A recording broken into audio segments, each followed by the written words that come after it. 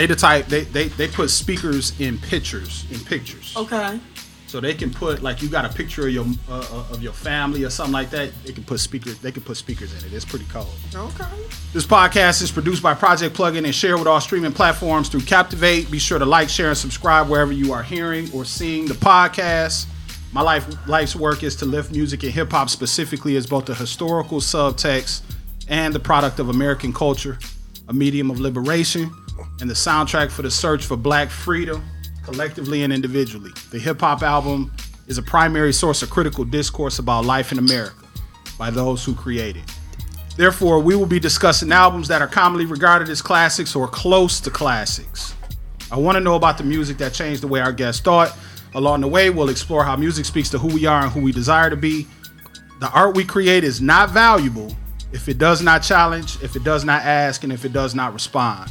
We acknowledge that music decorates time as art decorates space. I ask dope people to come visit with me, talk about who they are, who they've been, and what they do. I also ask them to be ready to talk about an album that played a role in them becoming them.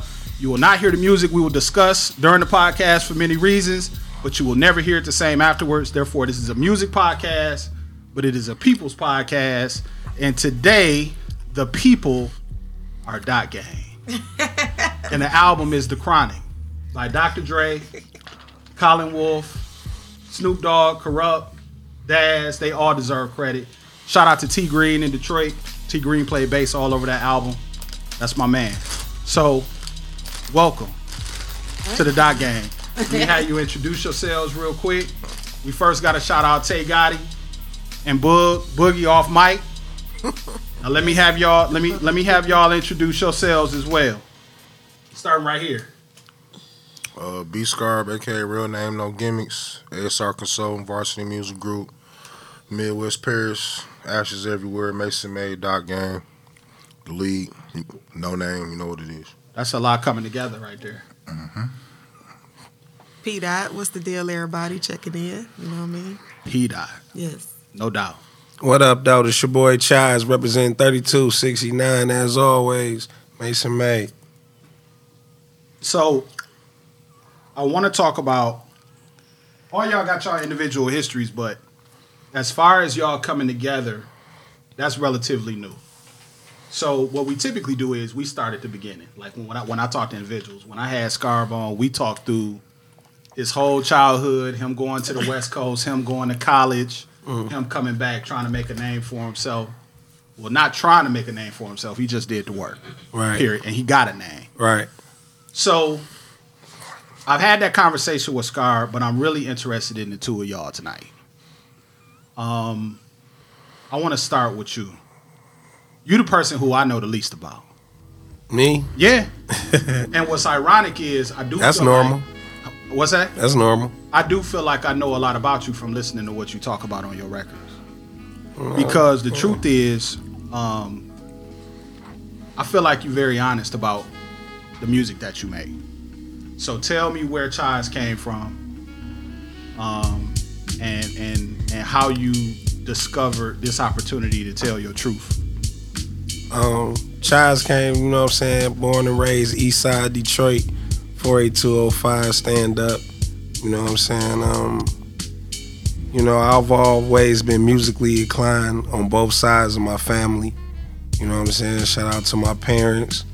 You know, shout out to all my uncles and aunties and cousins and, you know, just those who always played a leadership role in my upbringing.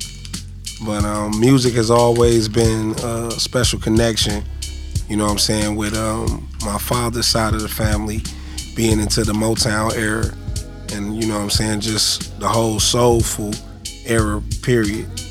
And then on my mother's side, my family is heavy in the church, but everybody is musically inclined as far as like singing, musicians, and you know what I'm saying, things of that nature. My daddy and his brothers and sisters, they all had formed a group that was formed by my grandmother, Miss Shirley Hill Mason, called the Universal Travelers. So I can remember just being a kid, you know what I'm saying, learning the structure and discipline of how to be a professional entertainer. You know what I'm saying? I just remember like just catching on to little things like that, just watching them watching other people as my big brother. You know what I'm saying? Shout out to Mr. Hood Life. You feel me? He was he's always been an MC. You know, he's the reason that I started to get an MC. I started off singing in the church. You know what I'm saying? So, like, the first form of MC that I was introduced to came through, like, preachers. Absolutely. You know what I'm saying? So, I learned how to adapt and learn a crowd easily. Okay. You know, and, you know, just the whole thing that goes with, you know, baptism